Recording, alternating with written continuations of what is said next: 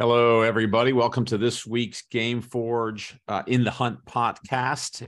Today's your host, Mark Sweeney. I'm here by myself today because Brian Bailey and everybody else is doing other things, and we're kind of branching off and doing some of our own solo podcasts so that we can get more out there. In the past, to get everybody else together, it sometimes takes a while, and so we don't get as many episodes out there. So we're branching off by ourselves, and we will see how this goes. The nice thing about it is I get to choose any topic I want. So it's really kind of whatever mood hits me at the moment. And today, not shockingly, but I think we're going to talk about some green reading things just because last week was Pebble Beach. And there's always some things that come up during the Pebble Beach broadcast, which irritate the living daylights out of me. So we'll kind of talk about that and get into a little bit deeper in some of those issues. It will not always be green reading. I know that's something I do a lot of, but it's certainly not the only thing on my mind. And in fact, it's probably on my mind less than a lot of other things that I do. I spend a lot of time thinking about and doing performance analysis and database work and really kind of digging into performance metrics and understanding those better.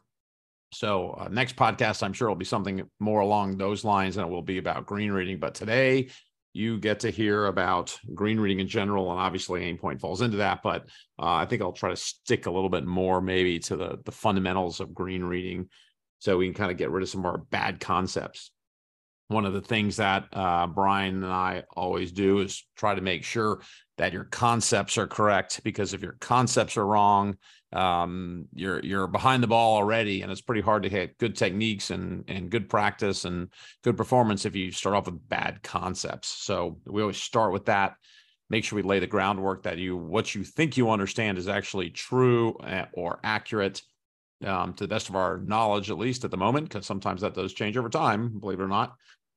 I've certainly had many times in the last 20 years or so doing Aimpoint where there's something that I thought worked well, and then you test it for 3 or 4 months and you realize it breaks down in certain situations, and therefore it didn't work as well as you hoped, and you go find another solution.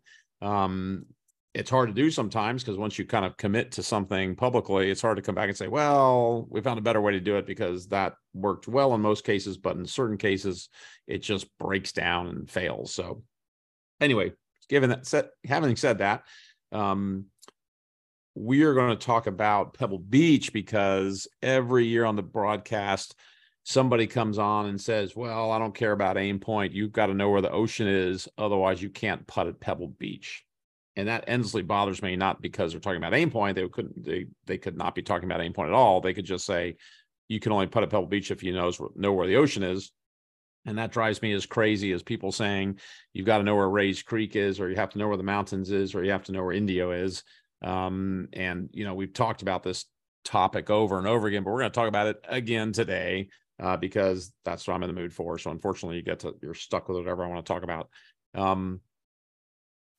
Justin Rose won this year at Pebble Beach, longtime aim pointer, very methodical aim point player. Obviously, if you know aim point, where the mountains or rivers or ocean is has zero to do with the Aimpoint read, and I mean nothing whatsoever. I've had a few people say, okay, I know you know how you do your basic Aimpoint process, but if you really had to putt for money and it was really important and you're a tour event trying to win, what would you add to that? And the obvious answer is nothing. There's nothing you would add to it. The Aimpoint process is designed to give you the information you need for a putt. So the question is, what information you need for a putt? You need to know how much side tilt there is as a matter of percentage, and you need to know relatively the speed of the putt, whether that's green speed or uphill, downhill. That can also be affected by grain, but you need to know the relative speed of the putt or take your best estimate. But the number one thing you need to know is just the amount of side tilt. If you know that and you get it in the correct area of the putt, then 95% of the work is already done. And all you're doing is fine tuning with your speed adjustment, which is how much arm bend you have. The nice thing is any putts outside of about 6 feet, you can just use your fingers with Aimpoint, and that automatically scales for the length of the putt. So you don't really need to know the length of the putt, although there are some tiny little tweaks you can do if the putt's shorter or longer. But again, 95% of the work is done by just getting your side tilt in the correct area of the putt.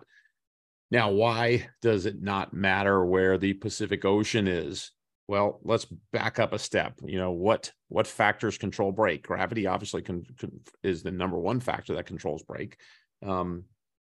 You cannot turn off gravity. If you talk to a physicist who knows what they're talking about, they'll tell you if gravity ceased to exist, then space and time would cease to exist simultaneously. Gravity, space, and time are all integrally connected. You cannot turn one off without affecting the other.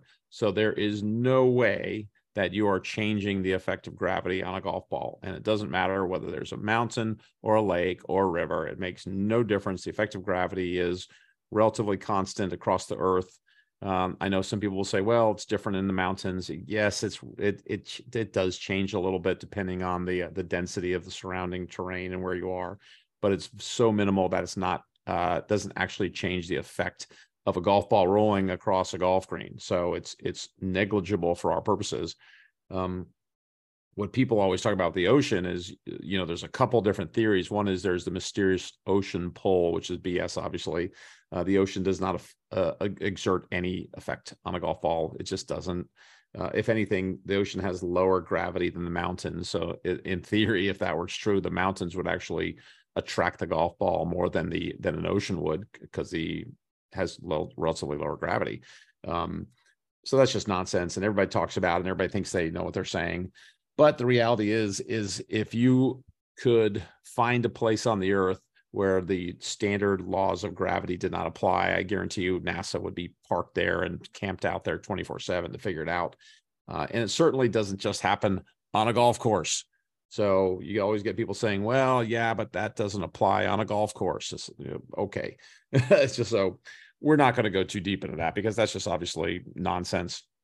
The second thing, which actually could potentially have some validity as well, you need to know where the ocean is because everything tilts toward the ocean. The problem with that is, unfortunately, everything does not tilt towards the ocean. Greens tilt wherever the architect wants them to tilt. And that could be towards the ocean. It could be away from the ocean. It could be sideways from the ocean. It could be a 30-degree angle the other direction, uphill from the ocean, wherever they want to tilt the green. So it really doesn't matter where the ocean is, because the days where everything tilted towards the low point are long gone.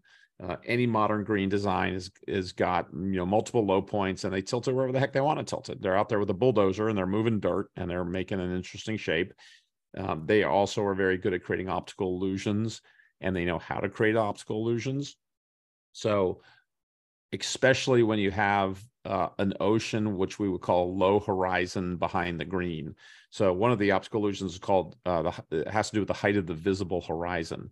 So when you have a lake or an ocean behind the green, which we'll call a low horizon, it makes your brain tilt the green up away from it. So it will look flatter than it really is, or it will look tilted away from the low horizon. If you have a high horizon, which you'd have out in the mountains, where you have, let's say, a hill or a mountain behind the green, it actually flips it the other direction. It actually flips it down. So it makes it look flatter than it actually is towards the mountain. So the height of the visible horizon has a huge effect. Architects know this. They can easily design greens that can screw with your eyes and screw with your brain so that you just cannot see the slope correctly. If you can't see the slope correctly, you're going to have a hard time. Historic green reading is stand behind the ball, stand on the other side of the ball, try to visibly get your side tilt, right? So everybody knows, either overtly or subconsciously, you need to get the amount of side tilt through a putt to estimate the break. Well, you can do it visually. That's fine. You can stand behind the ball. You can look behind the hole. You can go to different angles and try to visually pick up your side tilt. Or you can do what we do, which is get it using your sense of feel, which in my opinion is dramatically more accurate than your eyes, because your eyes are very, very easy to trick. So if you use your eyes only and you go to places like the ocean or the desert or the mountains or anywhere like that, you're going to have a very inconsistent green reading, and you're going to get fooled, and you're going to see the ball do things that it's, quote, not supposed to do. But if you actually put your feet on it and feel it, or if you really want to be scientific, if you went out and put a level down, the ball will do what the level says. And I found this, in any situation, including all the places where people say that there's mountain and lake and river effects. We've gone out and put levels down and said, well, the level says the ball should break like this, and you roll the ball and it breaks like that. So it does what it's supposed to do. So gravity is your primary function. If you understand the tilt, gravity is going to control almost all of that. Your other two things that can affect brake would be wind, which is an accelerant, which can add brake, decrease brake. That is certainly an issue to deal with, especially if it's up over 10 miles an hour. You have to make adjustments. If you make a read and you do not factor in wind and it's 10 miles an hour bigger, you are going to miss, right? Because that is enough wind for the ball to be affected by it, where it's gravity plus wind. Now, when I say 10 miles an hour, I mean 10 miles an hour at the flag, not up 30 feet in the air, which is, I think, where standard weather service will tell you the wind speed up in the air is 30 feet or 30 yards or something like that. But it's up in the air where the ball's flying, not down where the flag is. 10 miles an hour at the flag is only about 4 to 5 miles an hour at the ball itself. So again, as you get lower and lower and lower, the wind has a smaller and smaller speed, and therefore it has a smaller and smaller effect on your putt. But anyway, wind absolutely must be factored in at times, not always, but at times. And then the last thing is grain. There are situations where grain will affect your brake, but again, that is you always do your standard read and then adjust for wind or grain. More often than not, grain is going to be a negative adjustment, meaning you're going to straighten your putt from grain. Historically, and most people you talk to say, well, you got to add for grain, add. Well, that's actually not true. You actually more often than not have to subtract brake for grain. So depending on the brake direction and the grain direction and the strength of the grain, it can be a pretty surprising adjustment. That is certainly the situation where you think you have a dead straight putt and it falls with the grain one way or the other, or if you have a putt that's supposed to break a little bit one way and ends up breaking a little bit the other way, that's typically a grain issue. So if you know how to adjust for it, it's not a big deal. But out at Pebble Beach, and when you're out dealing with grasses other than Bermuda, grain is really not a big function out there. So Pebble Beach is going to be standard slope and wind adjustment if it's windy. Having said all that, there's people who are just forever will say BS, the ocean matters, the Race Creek matters. And what I've learned over time, there's no point in even trying to argue with them, because they just don't care. They're burned into what they feel, what they think. They may have had experiences where a ball broke surprisingly towards a certain direction, and they say, well, that's where the creek is, so therefore it must be a creek effect. But it's just not true. So if we think about the third hole at Augusta, it has a low horizon on the left side and behind it, so it slopes dead right to left. It's very narrow. It's actually a very steep green, but when you walk up to it, because it's very low on the left side, your brain flips the green the other direction a little bit, so it looks much flatter than it is. So if you get up and you're hitting across the slope at number 3 at Augusta, it visually doesn't look like a ton of break, and then you hit it and it breaks off the chart to the left. People say, well, the creek's to the left. Well, the creek actually isn't to the left. The creek is behind you, but they'll say it must be the creek that's making that happen. It's not the creek. It's an optical illusion. It's a lot steeper than you think. If you actually measure the green, you'd go, oh, wow, there's a lot more slope there than it looks like. And the ball's behaving like it should on that much slope. So that's kind of my spiel on that. I've been fighting this battle for since probably 2005, almost 20 years. And, I hear less of it than I used to.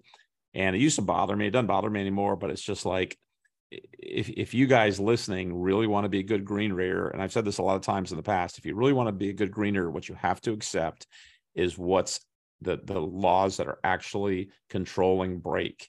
And the laws that are controlling brake are gravity and slope, and to some degree wind, and this a small degree grain also. But if you really just do slope only, you're so far ahead of the game. It would change your entire golf career if you just said, okay, I'm going to forget all the nonsense and just say, I'm going to focus on slope. And if I understand slope, I can understand brake. No big deal.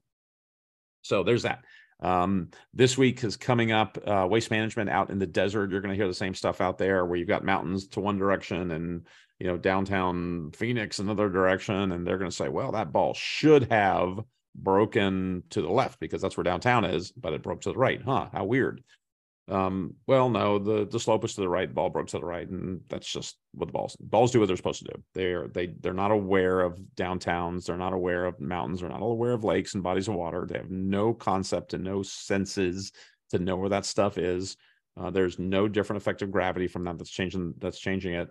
So the ball does what it's supposed to do almost without fail. So our job as good putters and good green readers, especially if you play at a competitive level, is to understand that concept and start with the correct concept. And then once you burn that into your brain, then you can go out and say, okay, well, what is the process that will get me the numbers I need and get me the information I need? And that's where Aimpoint kicks in. Obviously, you can try to do it with your eyes or via other methods, but you have to understand the concept first and then apply a method that's gives you the accuracy you need.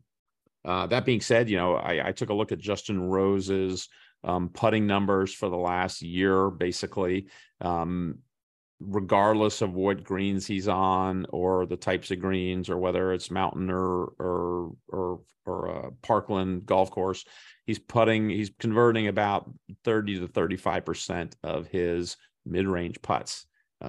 You would think that if you get to a place like Pebble Beach, putting would go down, because it's got these other factors such as the ocean, but it didn't. It doesn't go down. At Augusta, putting gets harder because the green speeds are so fast and because the slopes are steeper. So that's definitely going to affect the overall make percentage, because anytime you increase slope and speed, it increases the level of difficulty and requires a higher level of accuracy, both with your read and your speed control. So if you look at any tournaments that are known for fast greens or steep greens, you're going to see putting numbers degrade. But if you just kind of keep with your same process and have a good solid process and read your greens the way they're supposed to be read, similar to getting a yardage, everybody's got a yardage method where they figure out what the yards is and they make an adjustment for elevation or air density or whatever. Green reading's the same, it's just the same deal. So we'll keep hearing that until we got to get to Florida, and then people stop talking about it during the Florida swing, but they'll talk about it on the West Coast. They'll talk about it in Hawaii, and they'll talk about it. I guess Hawaii's technically, maybe it's the West Coast. I don't know. It's out there. They'll talk about it in the mountains, and then you won't hear a peep about it on the East Coast, and you won't hear a peep about it in Florida, and you won't hear a peep about it. You'll hear about it in Augusta, that's for sure.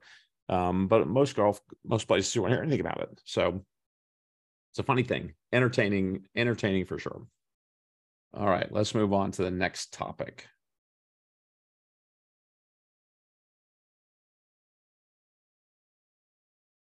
All right, next topic was I was listening to the No Laying Up podcast with Max Homa, who was obviously using Aimpoint and one of a number of times with Aimpoint, and seems to be a big fan of Aimpoint.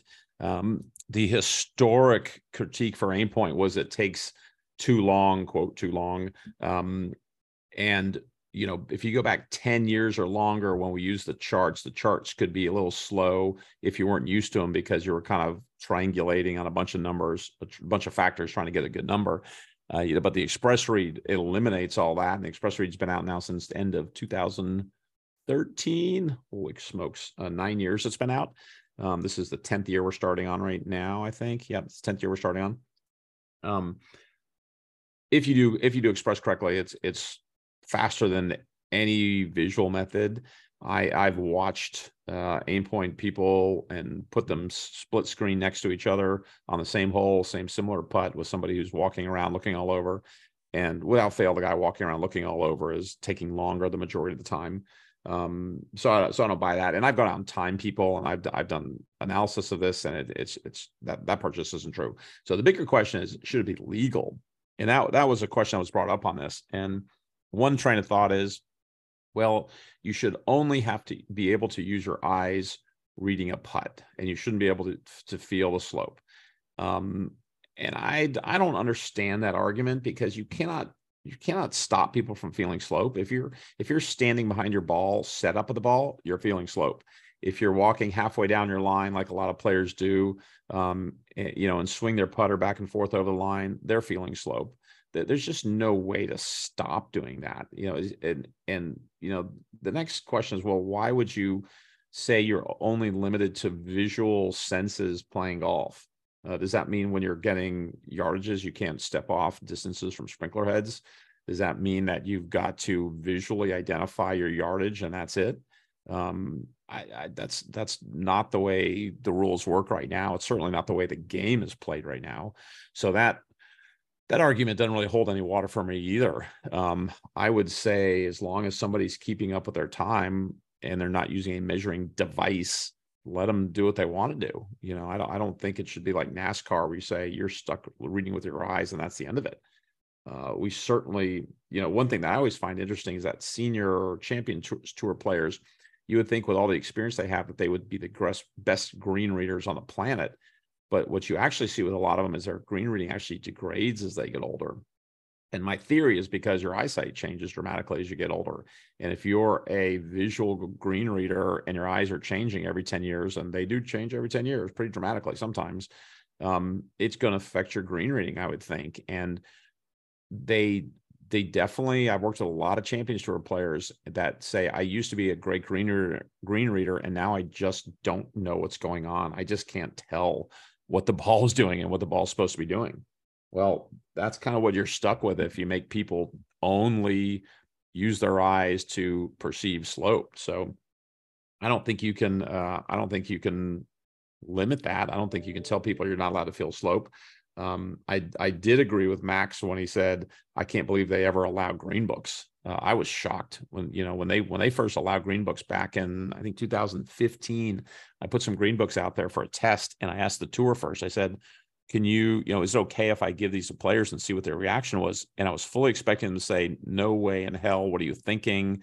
Those are laser scans of greens. That's out of bounds. It's contrary to the rules, blah, blah, blah. And they went, yeah, fine, no problem. And I almost fell over when they said that. And so I gave them out to players, and they pretty much all said they were too difficult and too much going on. They couldn't think straight, and they couldn't maintain their flow, and blah blah blah blah blah. So it was interesting to see, not too many years later, that they're pervasive pretty much everywhere on tour and every tour, including college and junior golf. And now they've tried to put that. Well, now at least the tours made it illegal, so they let that cat out of the bag, and it took a long time. Took 10 years for them to put it back in the bag. That I do agree with. I don't agree you should have digital laser scans accurate to 2 millimeters to help you perceive slope. I think anything in your senses that you can use, you should be allowed to use. And if that's feel or that's vision, that's kind of your only two options there. Why wouldn't you allow it? Just give everybody a time limit and say you've got 40 seconds to figure it out, and then make your putt. Boom, leave them alone. Anyway, that's my take on it. A lot of people agree, a lot of people do not agree, and that's fine. But ultimately, it's up to the governing bodies to decide how the game is going to be played, and we'll be interested to see if they actually make any changes or not.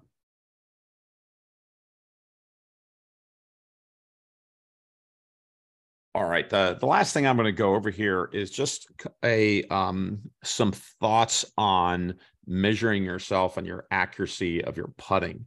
So, when I first started teaching, I get a lot of players that say, oh, I'm a good putter. I'm a good putter. I don't need any of this stuff. Well, that's really an objective opinion. It should be that's a subjective opinion rather than objective fact. So subjective opinion is, I feel good about my putting. I can beat my mates when I'm out playing. So let's just call me a good putter, or my friends tell me I'm a good putter, versus an objective fact is, depending on your level of golf, how many putts must you make? So if you're playing D1 college golf and you want to be a top 20 player, what's your conversion rate's have to be? If you want to play on tour, what does your conversion rate have to be on the LPGA, the PGA Tour, the European Tour, whatever it is? We know those numbers. So for instance, if you want to play PGA Tour, your mid-range conversion rate, meaning 9 to 20 feet, needs to be about 30%. And it just does. And most college players are not even sniffing 30%. But if you want to stay on tour, it really needs to be there. Why does it need to be there? Because you need to make a ton of you need to make a ton of birdies, and you're only going to hit 12 or 13, maybe 14 greens on a great day. I think the number one guy on tour for greens and regulations is about 13 and a half. So there's only so many greens you're going to hit, and you've got to make 24 birdies to win. How are you going to make 24 birdies on 13 greens a day if you're not making a ton of mid-range putts? So people argue a lot, and they're like, well, that number is too high. Nobody can make 30%. Well, I have to tell you, the PGA Tour average of that distance is 30%. The average, if you look at winners, there's 50 to 75% in that range for the week. Not for the round, not for the front nine, for the week. So the winners every week are making just a ton of mid-range putts. So my question would be this: let's say you're playing. You want to play D1 college golf? You really want your mid-range make percentage to be 25%. Go out and test yourself. Go out and hit 10 or 15 putts between 10 and 20 feet and see if you can make a quarter of them. See if you can do that multiple times. See if you can do that in a tournament on average. Most players' answer is going to be no, frankly. But if you want to play, if you really want to be a good putter and you want to play at the highest levels, you have to putt at that level. I don't care if you like it or not, if you'd agree with it or not. You can look at the numbers. We can show you millions of rounds, and the numbers are valid, and it's a big number. It's a lot more made putts than people realize at the tour level, especially if you're coming off junior golf, they're converting at maybe 15%, and then college is 15 to 25%, and then tour is 25 to 35, almost 40%. For the number one guy in tour is going to be high 30 percentages on that. It just gets better and better as you keep playing. So rather than calling yourself a good or bad or putter and using a subjective definition, just go out and test yourself. What kind of golf do you want to play? We'll tell you how many putts you need to make. Go out and test yourself. See if you can do it. See if you can do it consistently over and over and over again over the course of weeks, the course of months. And that'll tell you. Now, if you can't, so we'd call that just doing assessing yourself. Now, if you cannot do that, so let's say you got to convert at 30% or better and you can't do it, you need to figure out why. It might be your green reading. It might not be your green reading. It might be your start line. Probably not, though. Or it might be speed, which is a very high probability. So as you go through your assessments, you've got to figure out what's preventing you from hitting your numbers. Same thing would work as if with greens and regulation. Let's say you want to play on tour, you better be hitting at least 12 greens. If you're not hitting 12 greens, you're pushing it. But if you're hitting less than 12 greens, good luck. You're just, good luck staying on tour less than 12 greens. Why? Because you need to average under par to stay on tour. And usually even par happens around about 12 greens. So if you're below 12 greens and you're trying to average under par, you better put the spots off the ball, or you better have the most amazing wedge game in the world where you're just not giving bogeys back. So there's certain requirements to play at certain levels, and there's a little bit of flexibility between greens and putting and scrambling, but not as much as you think. Not nearly as much as you think. So run an assessment. Rather than saying I'm good or bad or okay putter, just say I'm hitting my numbers or I'm not hitting my numbers. I need to perform at a certain level. I need to make a certain number of putts or hit a certain number of greens to play at a certain level. Am I doing that or not? Just subjectively, am I doing it or not? And if you're not, you got to diagnose why and work on your skills until you are. Your skills might be green reading, might be line, might be speed, might be mental. Mental is a big piece of it with putting. I've seen lots of players who, when they're relaxed, putt unbelievable, but put them under stress and they just collapse. And that's the mental side of training that needs to be done also. Can you perform when you're tired, pissed off, frustrated, want to go home, cold, hot, whatever it is? Can you still perform at the same level given a lot of discomfort, whether it's mental or physical discomfort? That's something that's hard to train on the putting green, but it's something that we try to simulate. Tired, you can simulate. Stress, you can simulate. Hot and cold, probably don't do that a whole lot, but you certainly could if you wanted to. That's the only way to really know whether you can really stand up under pressure or not. So go out and just, be creative about your training and not just let me hit a bunch of 3-footers in, or let me just see if I can start it online on a mat for 30 minutes in a row. Go out and say, I need to make 30% of these when I'm exhausted. Boom, go. Good luck. Can you do it or not? There's lots of cool drills you can do for that, especially if you have a partner. You can really do fatigue drills. I just did one last week with an LPGA player. That was loads of fun. But it'll wear you out. It'll absolutely wear you out. And suddenly your speed will start changing. Your process can start changing. Your make percentage changes. And the idea is, can you keep your make percentage where you need, even when that's going on? Anyway, good way to assess yourself, good way to train. I hope that was interesting for you, because a lot of people really do not train putting very well. Even at high levels of golf, sometimes their putting training is all technical. They probably might not do enough of it, or if they do it, they do too much technique and not enough performance drills and stress drills. So that's something that we definitely like to focus on with high level players. Anyway, I will be back. I don't know when I'm due to be back by myself, but I'll be back for my solo podcast. I think once a month, maybe something like that. And the rest will be with Brian or other guests. If you have questions you want me to address, I would love to hear them. I would love to get your feedback, and I will address them for sure. Next time I will not be talking about green reading, I don't think at all. So anything at all that you would like to hear me address or do some research on, any questions you have, whether it's performance or ball striking or what different tours do, let me know. Send me a message. You can DM us through Instagram at MyGameForge, or I'm at Aimpoint Golf is my Instagram account. Feel free to reach out there. I'd love to hear from you all. Otherwise, I'm just stuck making up stuff myself to talk about, and whatever mood strikes me is what we're going to talk about. So have fun. Thank you for listening, everybody, and we will be revisiting with you all in the future.